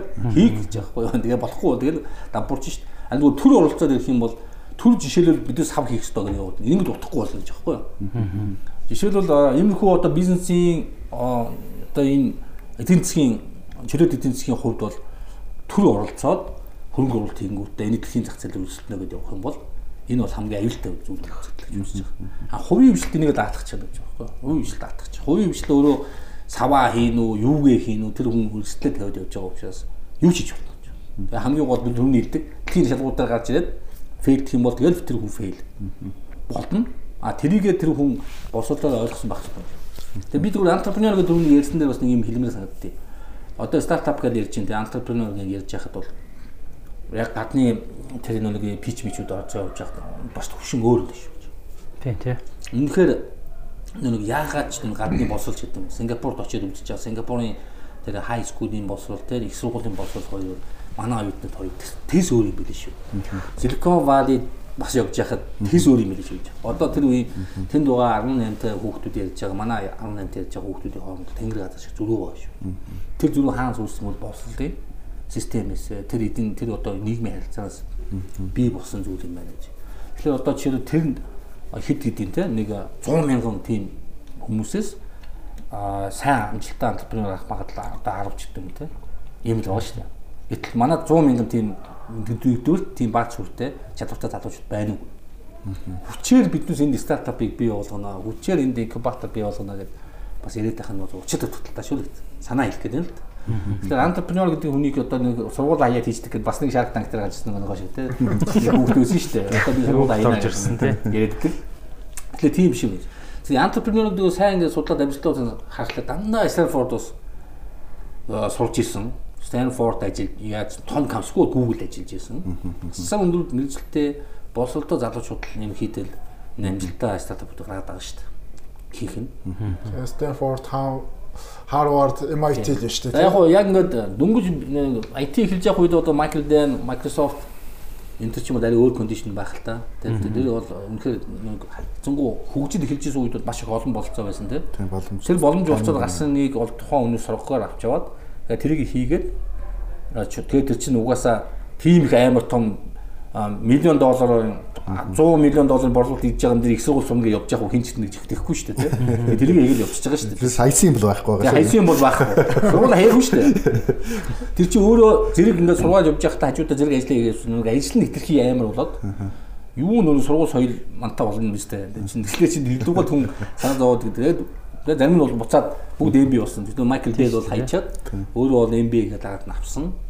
Мэдээж бизнесийн ажиллаад эхлэж өөрөө том тийм бизнесийн хүмүүсийг хайр хийж явах чинь тэр үнтэйгээ нэг хэдээр ярих болохгүй үстэй. Тэгээд яг MBA сурсан, Zuckerberg бол өөрөө Harvard-аа сурсан. Тэгээд сүлд нь нөхцөл чинь өөрөөсөө бас ингээд үүдэж яасан. Тэгээд тэр хүмүүс чинь бүгд л хийж явсан байна. Одоо сүүлийн үед сонсож байгаа стартап амжилттай стартап дандаа том сургуулиас гарсан юм билээ шүү дээ. Ерөнхийдөө бол тэгэл дандаа боловсролын суур бааз дээрээс бий болж байгаа. Үзэгдэл бэлтгэгдэж шин болж байгаа. Мэдээллийн өнцөг юмд шинжилгээ хийж байгаа, харж байгаа, дүгнж байгаа нөхцлүүд нь хүртэл одоо өөр л байна л да тийм. Тохиолдлын бизнес санаа манаа гэдэг зүйл бол юу лээ 98% тийм байхгүй. Ийм тодорхой аргачлалын үний дагуу судалгаа шинжилгээтэйгээр гарч ирж байгаа болохоос орондоо хөвтөж байгаа. Тийм технологийн компаниудаас амжилттай гарсан юм бол дандаа тийм дээ. Дандаа одоо жишээл Google-ийн том албыг авчижсэн захирал стратегийн хүмүүсээс гарч ирсэн юмнууд л байгаа байхгүй. Тэднээс чинь өөрсдөө спин офф хийж байгаа, өөрсдөө юм гаргаа явуулсан. Ингэж ажиллагдаад байгаа. Бүх үнэхээр од шүүрээд тий тэнгэрийн ундаа хатгаад гардаг юм одоо улам цөөрсөн баг. Байдаг л баг л да. Гэхдээ бүр нэг магадлал нь улам багасч юм гэсэн санаа шүү. Тийм болоод байна.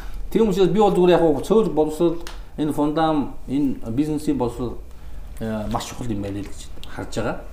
Монголд бол одоо энэ одоо жишээлбэл юмыг олон болгоод авах хэрэгтэй юм л гэж. Би бол нэг юм найдаж байгаа нь олон болгоосаа л гэж найдаж байгаа. Тэгээ олон болсны дараа амжилттайгаа стартапууд юм уу эсвэл амжилттай технологийн компанид гарах юм байна гэсэн санаанд байна. Кейсүүд үүсэж байгаа шүү дээ. Кейсүүд үүсээд тэр сэдвээр ярьдаг болчих. Тэгээд тэр дотроос амжилттай болсон дотроос дэлхийн рүү гарах нэг нь гарна. Тэгээд нэг пирамид хэлбэртэй шийдэх юм тий. Зам заачин зам. Тэгээд тэрнээс дэлхийд гарах нэг нь мэдээж байж таараа. Тэр олноос гэж хардаг шүү дээ. Өнөөдөр хэдүүлээ project management-ээр одоо барыг цагийн дуусч штэ. Үнэтэй project management яг би тэнцэн захирлуудаас бас асуулт байна гэдсэн. Тэндээс ч цохоод явчихт юм уу гэж бодоод байна. Би зүгээр нэгдүгээрт өөрөө нэг зүйл асууя гэдэг. Одоо project management гэдэг зүйл би зүгээр өөрөө ингээд судлаа сонирхоо сургалтын дээр нсэн суугаад ингээд явж хахад нэлээ бас юм нүсэр санагтаадсан байхгүй юу. Тэгээд олон улсын төслүүдээр ч ороо явж байгаа жоохон нүсэр юм болов гэж бодоодсэн. Тэгэхээр сүүлд одоо ингээд ковидтай холбоотой тий одоо энэ бэлтгэн нийлүүлэлтийн системүүд төр ч амар том өөр зүйлүүд болж шít. Одоо энэтэй холбоотой ямар челленжүүдтэй ер нь нүүр тулж байна. Өөрөө дотроо ямар юм өөрчлөлтүүдийг төслийн менежмент дотор хийгээ явчихж байна. Тэгээ би 2 жил PMI институт гэх Америкт тэр байгууллагын төрийн бас байгууллагын ерөнхийлөгчгээд явж байна. Тэгэхээр тэр үед тэрнээс өмнө манай компаниугаас айгүй төслүүдтэй нэлээд ажилтдаг байлаа шүү. Тэгээд биднээс PMI-аас тэр стандарт гаргасан стандарт Pinbox стандарт хэрэгжүүлээ явж байгаа. Тэгээд тэр байгууллагатай ямар 2 жил руу явж байлаа. Тэгээд тэр үед бол одоо ингээл Pinbox стандарт маань улам ингээл сайжрал байгаа юм л да. Одоо жишээлбэл Agile гэдэг одоо шинэ төслийн менежментийг илүү тэр өөрийнхөө Pinbox стандарт руу нэвтрүүлдэг ч юм уу. Тэгээд давтамж нь одоо 10 жил ч юм уу нэг байсан өөрчлөлт нь 5 жил болоод 5 жилд одоо бүр өөрчлөлтөд ингээд өөрчлөлтөд байгаа юм динамик болоод төслүүд бол гэхдээ одоо тэгтээ бол төслүүдийн хэмжээ улам объем явуулж байна те маш том болж эхэлж байна. Нэлээд том төслүүд complexity бас нэлээд нэмэгдэж явах жишээтэй. Тэгээд төслүүд бол ингээд хувьсж байна. Тэгээд одоо саяны төсөл ковидын үед supply chain-ийн үед ингээд ийм болоод ирэхээр бас тэгээд наад чаленжууд чинь дахиад нэг төслийн менежментийг яаж уулгах уу, өөрчлөх үү гэдэг арга барил руу орж ирэл ингээд өөрчлөлтөөр яваад байгаа хэлтэй. Хөгжил бол нэлээд хурдтай явж байгаа. Тэгээд дээрээс нь захин шилжилт мэлжилт ингээд яваад ирэхээр ингээд энэ хөгжлүүд чинь бүгд чаленж юм болоо ингээд явчихж байгаа. Тэгээ би миний бодлоор бол төслийг одоо төлөвлөх нэг урт хугацааны төлөвлөлтөнд улам жоохон богиносно гэдэг юм уу. Тэгээд дээрээс нь Agile хэлбэр chapter хуваадаг ч үгүй мөн шат болгонд нь менежмент хийх хэлбэр рүү орж байгаа болов гэсэн бодолтой байгаа тийм. Waterfall гэдэг бүр ингээд эхнээс нь ахвал төсөд хүртэл төлөвлөдөг байд процесс мэн дунд нь одоо юу ч болж магадгүй болоод хэлж байгаа учраас үе шат руу нэлээ хуваах хэлбэр рүү орж байгаа болов ч гэдэг юм уу тийм. Тэгээ энэ бол эрсдлийн бас талынх нь хэсгийг бол нэлээ их тооцох. Өөр болж тооцож тий. Илүү ихээр тооцох ч гэдэг юм уу. Хуучин бол айгүй багаар тооцдог гэсэн. Одоо эрсдлийнхээ үнэлгээг илүү ихээр хийдэг ч гэдэг юм уу. Үйл ажиллагааны болон санхүүгийн ч гэдэг бүх юм тал дээр нь иймэрхүү хэлбэр рүү орохоос аргагүй байдалд орж байгаа хэлт тий. Тийм байна тий. Одоо тэгээд глобал одоо том шортэж явагдаж байна. Асар их төслүүд бол ер нь слайд болж штэ. Экосистемийн хувьд бас ингээд салбар гэж байхгүй бүх салбар хоорондоо одоо ийм интеграц болчихлоо шүү дээ. Бас ингээд экосистем ингээд бие биендээ нөлөөлдөг ингээд нэг ийм бүхэл том одоо нэг юу л одоо холбогдсон дүр зураг бий болчиход байгаа тий. Тэгээд ирэхлээр чинь ч гэсэн ингээд ялч нөгөө авч явж байгаад урд нь байгаа том зүйлээ ингээд дагаж хөдөлдөг, өөрчлөгддөг болохгүй бол нэг юм бие даасан жижиг байдал нь бол одоо өөрийн онцлогтой байдлууд улам л авах болж байгаа юм. Тийм байна. Би 16 он билүү 7 он санаж байна. 5гээ явж ирсэн. Ер нь 7 дээр явж байгаа юм шүү. Тэгэхээр тэр үед бол миний анзаархад тийм байсан. Жохон юм өөрөө нүсэртцсэн. Тэгээд мэдээж том төслүүд дээр бол энэ ингээд хэрэгжүүлээд явхад бол маш зүйтэй. Тэ Нямба алдаа баг гарна гэж явжсан. Гэтэ нөгөө талдаа өдөр тутам тийм манай нэг юуны асуулт байна л та сонсогчээ. Яаж юм гэсэн чинь төслийн менежментийг бүтэн хэрэгжүүлвэл бид нэр тендерт ороод ашиггүй ажиллана шүү дээ гэж. Тендер авахгүй болчиход байна. Зардлаа өсчөөд байна гэдэг шиг байгаад гэсэн. Тэгвэл Бомбок өөрөө байнгын сайжруулалтаа хийгээд байнгын сайжруулалтаа хийгээд юмугаас оруулаад яваад. Тэгээ одоо сүүл рүүгээ нэлээд ажиал стандартыг бол нэлээд нэвтрүүлэх тал руугаар орсон байна гэж бид гэж ойлгоод байгаа юм тийм. Тендертэй холбоотой тэр асуултанд одоо хариулт өгвөл та ямар юу вэ? Одоо энэ төслийн менежмент нь өөрөө зардал нэмдэг гэсэн ойлголт байгаа шүү дээ тийм. Тэр нь өөрөө тухайн ажлыг зардлыг өндөр болгох юм шүү гэсэн санаа байгаа л дээ. Тэгэл төслийн менежмент чинь өөрөө чанар бас ардталт нь байгаа шүү дээ. Тэгэхээр энэ төслийн менежмент гэдэг зүйлийг бол яг утгаан хийх ёстой л да юм бол. Манайх нь Монгол аргаар явж байгаа. Тэгээд төслийн менежмент хэрэгжүүлэхэд сайн муу гэдгийг шинэ хэсэг муудлаар чивтээр харлаа шүү дээ. Тэр үед төслийн менежментийн компаниуд нь сурвай болоод төслийн менежментгүй компаниуд нь баг нэлээд шатлалтанд ороод ашиггүй гарсан гэдэг ч юм. Дээрээс нь яаж төслийг хэрэгжүүлж байгаа гэдгийг тэр удирдаад явж байгаа компаниудаас Солонгос, Япон компаниудаас сурлаа шүү дээ. Тэгэхээр манайх одоо энэ төслийн менежмент гэдэг юмыг бас л энэ тендер зарлагтаа хүртэл оруулах хэрэгтэй байхгүй юу? Ер нь бол энийг тэр эрсдлээ тооцоод орох хэрэгтэй. Тэгээ яг манайх тэр тендерийн бичвэрийг боловсруулах юм дээр дутагдж ийн л гэсэн үг шүү дээ, тийм.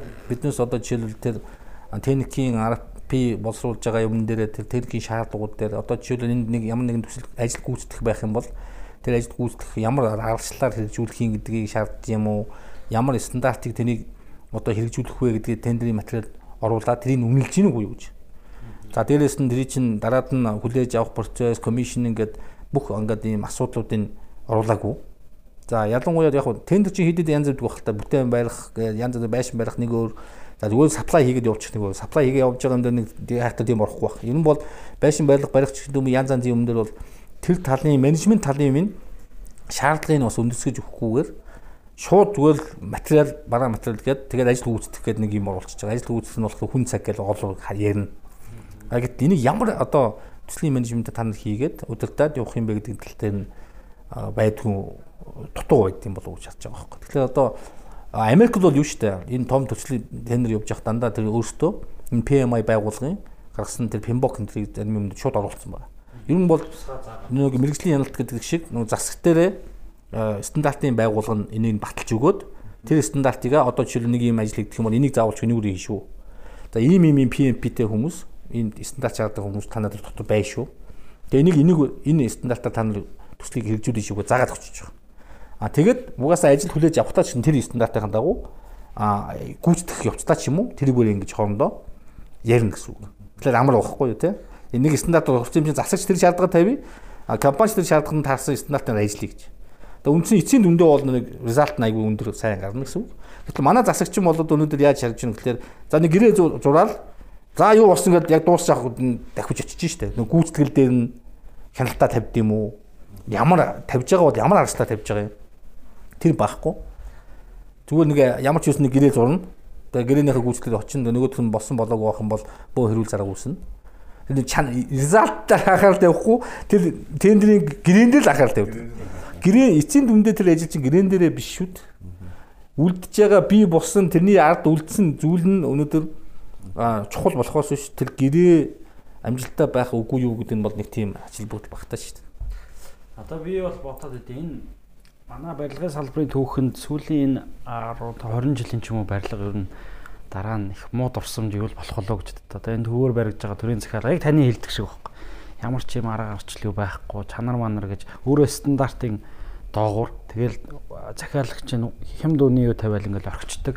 Бид нар одоо цугтаа юун дээр за E-mart дээр байсан те шинэ хэсэг дээр байсан оюутлогоо дээр ч суусан. Тэгээд тэднэрийнх бол харцангуй тэр барьсан барилгын чанар бол бүр үнэхээр өөр те. Тэгээд тэр зүгээр яг тэр гадны байгууллагуудын хийгээд байгаа тодорхой өртөг шингэж байгаач нөгөө талдаа тэр нь өөрөө яагаад энэ японочдын хийсэн зам нь удаан байгаад байшин удаан байгаад байдیں гэдэг тэр зүйл дээр ингэж яг мөн чанараараа шингээд ах шиг байна те. Би шинэ хэсгээр байж хахтаас нэг жишээ нөгөө цутгалт хийчээд тэгээ нөгөө цутгалтыгоо шалгуулдаг шүү дээ. Тэгээ наваа нэг оцсон чинь сая хан нураалгуулч нэг бүтэн юм том цутгалт хийчээд тэгээ нөгөө цементийн шалгалтаар оруулсан чинь тэнцэхгүй болоод тэгээ бүтэн нураалгуулад тэгээ яг тэгж магадгүй тэр чинь тэгэл манайхан л алдчихж байгаа байхгүй. Өөрөөсөө өмнө шалгаагүй ч юм уу өмнө юм батлуулчихж байгаа шүү дээ. За ийм аргачлалаар ийм шалгалтын дагав гэд батлуулчаад тэрнийхэн дагав болно гэж утсан ч юм уу цутгачаал нураалгаж ирсэн эдгээр жишээнүүд байгаа даахгүй. Тэгэл тэрний үр дүнд би бол юу нэг шинэ хэсгийг бол баригдаж байгаа процессыг нь харсан. За нэг 50 жилийн дараа баг энүүгээрээ зүгээр байж шүү. Ингээл цемент яг. Тэгэхээр тэр өөрөө манай дээр энэ бүх шатанд л бас гүн сайн орох хэрэгтэй юм шиг. Одоо нэг хэсэг 2000 биш болчихлоо шүү энэ чинь. Эдийн засаг харцангуй гайгүй байгаад байгаа үед бол бид нар одоо ингэж дахиж стандартаа дээшлүүлж тодорхой арга аргачлалуудыг нэвтрүүлэхгүй бол аль салбар дээр жоохон нөгөө дэлхийн хөгжлөөс чинь хаа байсан хол яваад байгаа нэг тийм жишээ байгаа тань тий. Аргалдаг биш л болох хэрэгтэй л л тий. Тэгээ яг төслийн менежментийг бидээс бол яг засаг руу бас санал болгоол тий. Яг манай дээр нэг юу гэдэг юм л да. Монголын нэг MNS стандарт бас байдаг юм л да. Тэгээ тэр нь болохоор айгүй товчхон орчих юм. Тэрхий бүр симпл болгоод тэгээ тэр нь болохоор яг нэг орчуулга шахуу болов тий. Яг амьдрал дээр хэрэгжих байдал нь бол багтаа. Чи яаж тэрийг яг ингэж хэрэгжүүлж амьдралд төлөх үү гэдэг нь одоо их бага. Нэг уйлдаагүй гэсэн юм уу да тий. Одоо жишээл яг одоо засгийн хийж байгаа ажлуудаа тэр MNS стандартыг уйж чадаагүй гэх юм уу. Тэгэхээр тэрэн дээр одоо биднээс бол PMI-ийг сайн оруулаач. PMI-ийн тэр стандарт илүү баяжуулж оруулаад яг бодиттой тендер зарлагтаа хүртэл тэрэн дээр энийг суулгаж өгвөл сайн байна. Дээрээс нь засаг дээр байгаа тендер зарлаж байгаа хүмүүсийг бүх энэ сургалтанд хамруулаач. PMI ядаж PMI-ийн сургалтанд хамруулж тэр хүмүүсийн мэргэжлүүдийг бэлдээч гэжсэн байхгүй. Төсөл гэж юу вэ гэдэг талаас нь тэрийг сайн ойлгосон хүмүүс тендерээ бол тэр хэмжээнд бас зарлахыг хичээн штэ тий. Нэрээ эн чинь энэ бодоогүй мэн тэгээгүй мэн гэж бодох штэ баг. Тэгээд ингээд хүмүүсийн нэгдүгээр бэлтжээ дараад нь стандартаа тодорхой болгоод тэгээд засаг руугаа тэрийг заавалчгүй пинбокер авахгүй байж болно штэ тий. Өөрсөндөө таарсан хэлбэрээр хэлбэрчлаад түрүүний хэл дээр хэлбэрчлаад ингээд явуулах. Яг энэ дээр бас хүн сэтгэл гаргаад жоох ажиллах л тийм л ажил баг. Шийтгэл асуудал. Тэгвэл одоо биднээсийн одоо засаг дээр явж байгаа зүйлүүд бол чанартай болох нь тодорхой. Энийг ч гэсэн хувийн хвшлэл рүү бас шаардлага тавиад мэргэжлийн яналт гэсэндээ одоо хувийн хвшлийн түрүүнд ярьсан шүү дээ. Хувийн хвшлийн байшингууд ч гэсэн байгаа шүү дээ. Ялгаа авахгүй байшингууд. Тэр байшингууд дээр шалгахтаа мэргэжлийн яналт маань өөрөө юу барьж шалгах уу гэдгээ яг барилгын том стандарт байгаа шүү дээ. Барилгын стандарт байгаа. Тэрэн дээр нэмэх нь төслийн менежментийн стандартыг бас шалгаад явчихдаг бол. Тэгвэл бас нэг өөр үр дүн гарах л байх л да тий. Юуны төсөл одоо PMP нар гэдэг тухайн үед ярьж хат манууд бол хангалттай биш баг тухайн үед хэрэгцээтэй байгаа шаардлагаас одоо дөнгөж 4-1-ийг хангах хэмжээний л байгаа гэдэг чинь. Тэгэхээр одоо бид нар ингээд яалчгүй глобалчлаг гэж байна те. Олон улсын бизнесүүд Монголд ирж ирээ Монголоос зарим гадагш явж байна. Тэгэхээр энэ PMP-ийн хэрэгцээ шаардлага нь манад хэр байгаа бол одоо project management professional лөө. Тэ тэр ингээд цол байгаас нэг мэрэгжлийн төслийн одоо менежер болчих те ийм хүн гэсэн. Тэгэхээр энэ хүний хэрэгцээ шаардлага манад ер нь хэр байгаа. Танаа дээрчсэн байгаа одоо төслүүдээр энэ PMP-г заавал шаарддаг зүйл байгаа юу? Тэгээ одоо яг шаардлагатай одоо шүү барилгын салбарч юм төслийдэг газраа бол бидээс яг тэрийг шаарддаг шүү дээ. Одоо манад PMP-тэй хүмүүс бол ингэ ажиллаж байна гэсэн үг. Ерөнхийдөө тэр фреймворк ажиллуулахыг бодно. Тэгээд яг түрүүний хэлсэн нүсэлдэх юм дээр бол ашиглахгүй. Яг тодорхой яг тийм нэгэн turnkey project урт хугацааны төслүүдээр бол бидээс тэрийг зайлшгүй тэр PMP-г мэргэжилтэй хүмүүсээр PMP-г аргачлаар, PMBOK аргачлаар бидээс тэрийг хийж ирнэ гэсэн санаа. Энэ бол PMP-гийн одоо shortage одоо юу бол дутагдал бол дэлхийд даяар байгаа. Хятад ялангуяа хамгийн их дутагдал байдаг гэж байгаа юм те. Хятад бол одоо жишээл 10,000 PMP хэрэгтэй ч гэдэг юм уу. Ингээ байж идэг те. Асар их төслүүд явж идэг. тэр болгон дээр ийм төслийн одоо мэрэгжилтэй босоод түрүүний Солонгос дээр ингээд бидээс нэг юм дээр яхтай чиний скулд бодолтой очиход тэр удирдах байгаа хүмүүс бүгд PMP гэсэн нэрийг утас үзүүлж байгаа шүү дээ. Тэнд төслийг иржүүлж байгаа инженер нүртэл тийм байгаа шүү дээ. Бүгд тийм төслийн PMP зэрэгтэй болчихсон. Тэгэхээр биднээсийн хувьч гэсэндээ энэ PMI-ийн зорилго бол бас тийм байсан. Биднээс аль олон PMP гэдэг гаргах юмсан ингээд. Монгол улсын одоо төслүүд бол нэлээд олон одоо явагдана шүү дээ. Цаашдаа бид хөгжиж байгаа улс юм чи мэдээж олон төслүүд гаргалж байгаа учраас тэн дээр PMP бол маш хэрэгтэй. Биднээс бол асар их дутагдaltaл байгаа. Нөгөө дутагдлаар хэвээр улам ихсэж байгаа юм. Яг л төслүүд маань хөгжил маань тийм нийлүүлэлт нь дийлэхгүй угаасаа дийлэхгүй байгаа. Тийм учраас энэ дээр бас мэрэгжил болгоо сургаад аваа явчихаар залуучууд ишээ оролцох юм бол ер нь захирлуудын өвдсөндөө би бол PMP гэж том юмд суугаагүй. Би өөрөө номын нэг үзэж яаж хагаад 2 өдрийн билүү нэг юм сургалтанд суугаа. Тэгээ араас нь номнуудын бүгд нөгөө гишүүн болчоор бүх хэрхүүд нь ороод ирд юм билээ шүү дээ. Тэндээс ингээ ухаад үзсэн. Захирлуудын хувьд би бол яг тэгж утсан. Бүгдэн тэгээ суугаад юуг нь авахаасаа илүү тэр яг л нөгөө хэл авалцах таны төрөний хэлдэг шиг те. Одоо эдээ SEO болцсон инженер санхүүтэй маркетингтэй борлуулалттай хэл авалцдаг шиг тэр төслийнхөнтэй хэл авалцахын тулд зайлшгүй бас л энийг ингээд судалж мэдэх ёстой гэж ойлгосон. Яг зөв. Тийм бол захирлууд ялангуяа өөрсдөө энийг ойлголтоо сайн авчихад тэгээд тэр мэрэгжилтэнгүүттэйгээ яаж ажиллах юм уу арга барилаа тодорхойлохгүй бол тэгээд мэдэхгүй одоо хэсэрхий нэг санхүүгийн үр ашиглаасаа бас ярьдаг хүмүүс байгаа шүү дээ. Наа чи яа дэми юм шүү, дардлын нэмэр юм шүү гэл. Тэгэхээр чинь энийг ойлгож байгаа хүмүүс арай өөр үзэхээс харах байх гэж бодож байна. Тэгэхээр харилцааны хэрэгсэл ямар л болт юм бэ лээ. Одоо манай групп дээр ер нь одоо төслийн менежментийн сургалт бол ер нь жилдээ 2-3 удаа явчихад байгаа. Тэгээд одоо хүмүүстэйгээ ингээд суулгачиж байгаа. Эхний дараагаас нөгөө хүнтэйгээ асуудал чи ямар байна гэж ярихад маш тодорхой хариулт өгч байгаа тийм. Тэгэхээр нөгөө удирдах байгаа удирдах ажилтны хувьд ч гэсэн илүү хялбар. Тэр хүнтэйгээ одоо ажиллах ярилцах цаг бол маш их нэмэгддэг. Тэгээ уулзалт бол үр дүнтэй болдог гэдэг ч юм байна. Захирал биш процесс өөрийгөө удирдах гэсэн үг шүү дээ. Уу яг тэр чинь нөгөө нэг хилцэх одоо хилцээрүүд ярих юмнууд ингээд асуудлуудаа тодорхойлох аргачлалууд байгаа. Тэрнийхэн дагуу уулзалтууд маань өөр үр дүнтэй болж байгаа. Илүү ажил хэрэгч уулзалтууд болж байгаа. Тэгэхгүй болохоор нөгөө аргачлалгүй хүнтэй ингээд ярихаар нөгөө хүнээс яг юу болсон, яасан, яг энэ чинь гол оролцогч хэн байсан, тэр хүний асуудал нь юу байсан, чи юуг тодорхойлсон ингээд бүгдийг асуугаад эхэлтэн тэ. Тэр бол их өөрөө их цаг урж байгаа. За ингээд ер нь бол бидний цаг бол нэлээ явсан байна. Тэгээд ам халлаа. Ер нь өнөөдрийн уулзалтыг дүгнээд одоо магадгүй бид хэдээс асуугаасаа гэж бодож байсан зүйлс дээр асуугаагүй орхитуулсан зүйлс байгуул Батуулга захирал та нэг тийм зүйл орхитуулсан бод нь хэлж өгнө үү гэж. Нэг ч тийм байхгүй бах та. Та нар ч өөрөөсөө ийм олон 36 5 6 хийсэн улсууд учраас асуулт асуух юм байх гэж бодож байна. Тэгээд яг SEO podcast гэж байгаад байгаа шүү дээ. SEO podcast гэдэг нэг нэртэй холбоотой зүйл ярьлаа гэж үзэх юм бол одоо Монголд бас SEO-нууд, мэрэгжлийн SEO-нууд бас бий болж байгаа гэж үзэж байгаа юм. Тэгэхээр энэ SEO гэдэг хүнийхээ талаар бас нэлээд тодруулж яриад тэднээс бас санаа оноо авах зүйлүүд ингээд ярилцах бас зүгээр болов уу гэж ярьж байгаа юм бодож байгаа юм л дээ. Тэгээ SEO гэдэг ном уртгалаа. Жолоо гаргалаа хүн гаргалаа.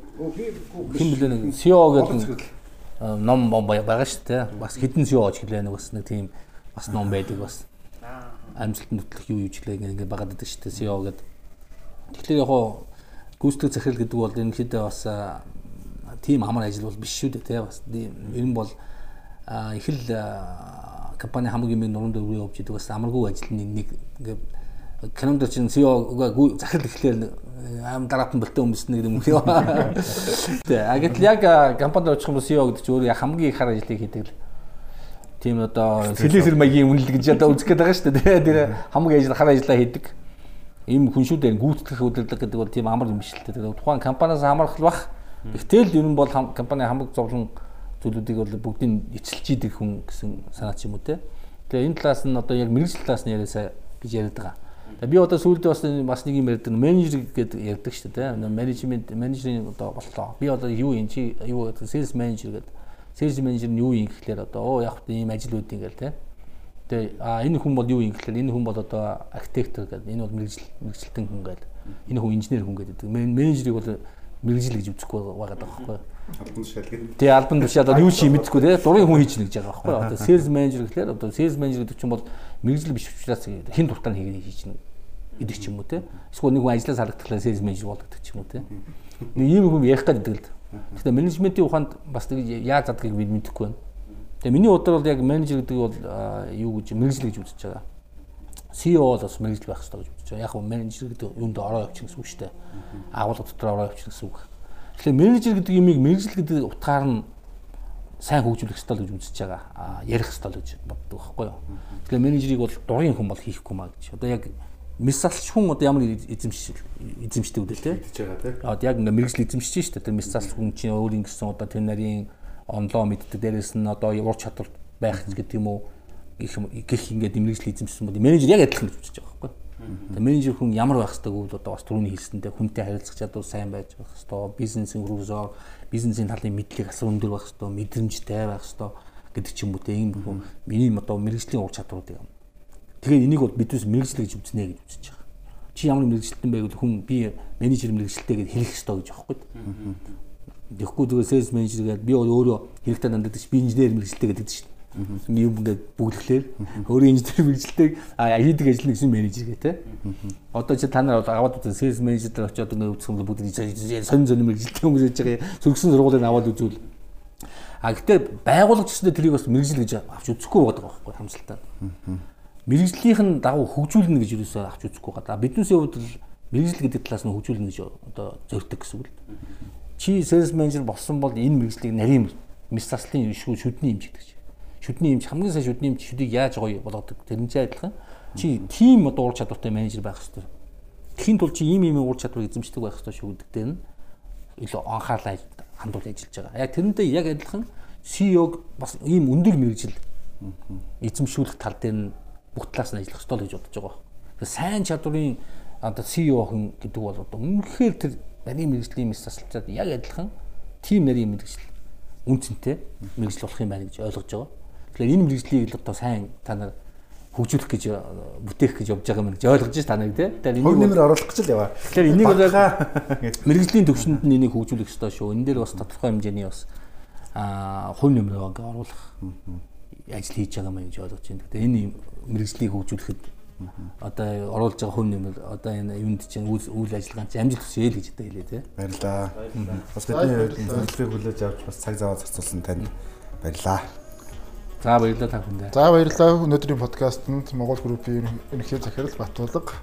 За Тавга, Золко, Жавха, Батэлгэр нар байлаа. Баярлалаа та бүхэндээ.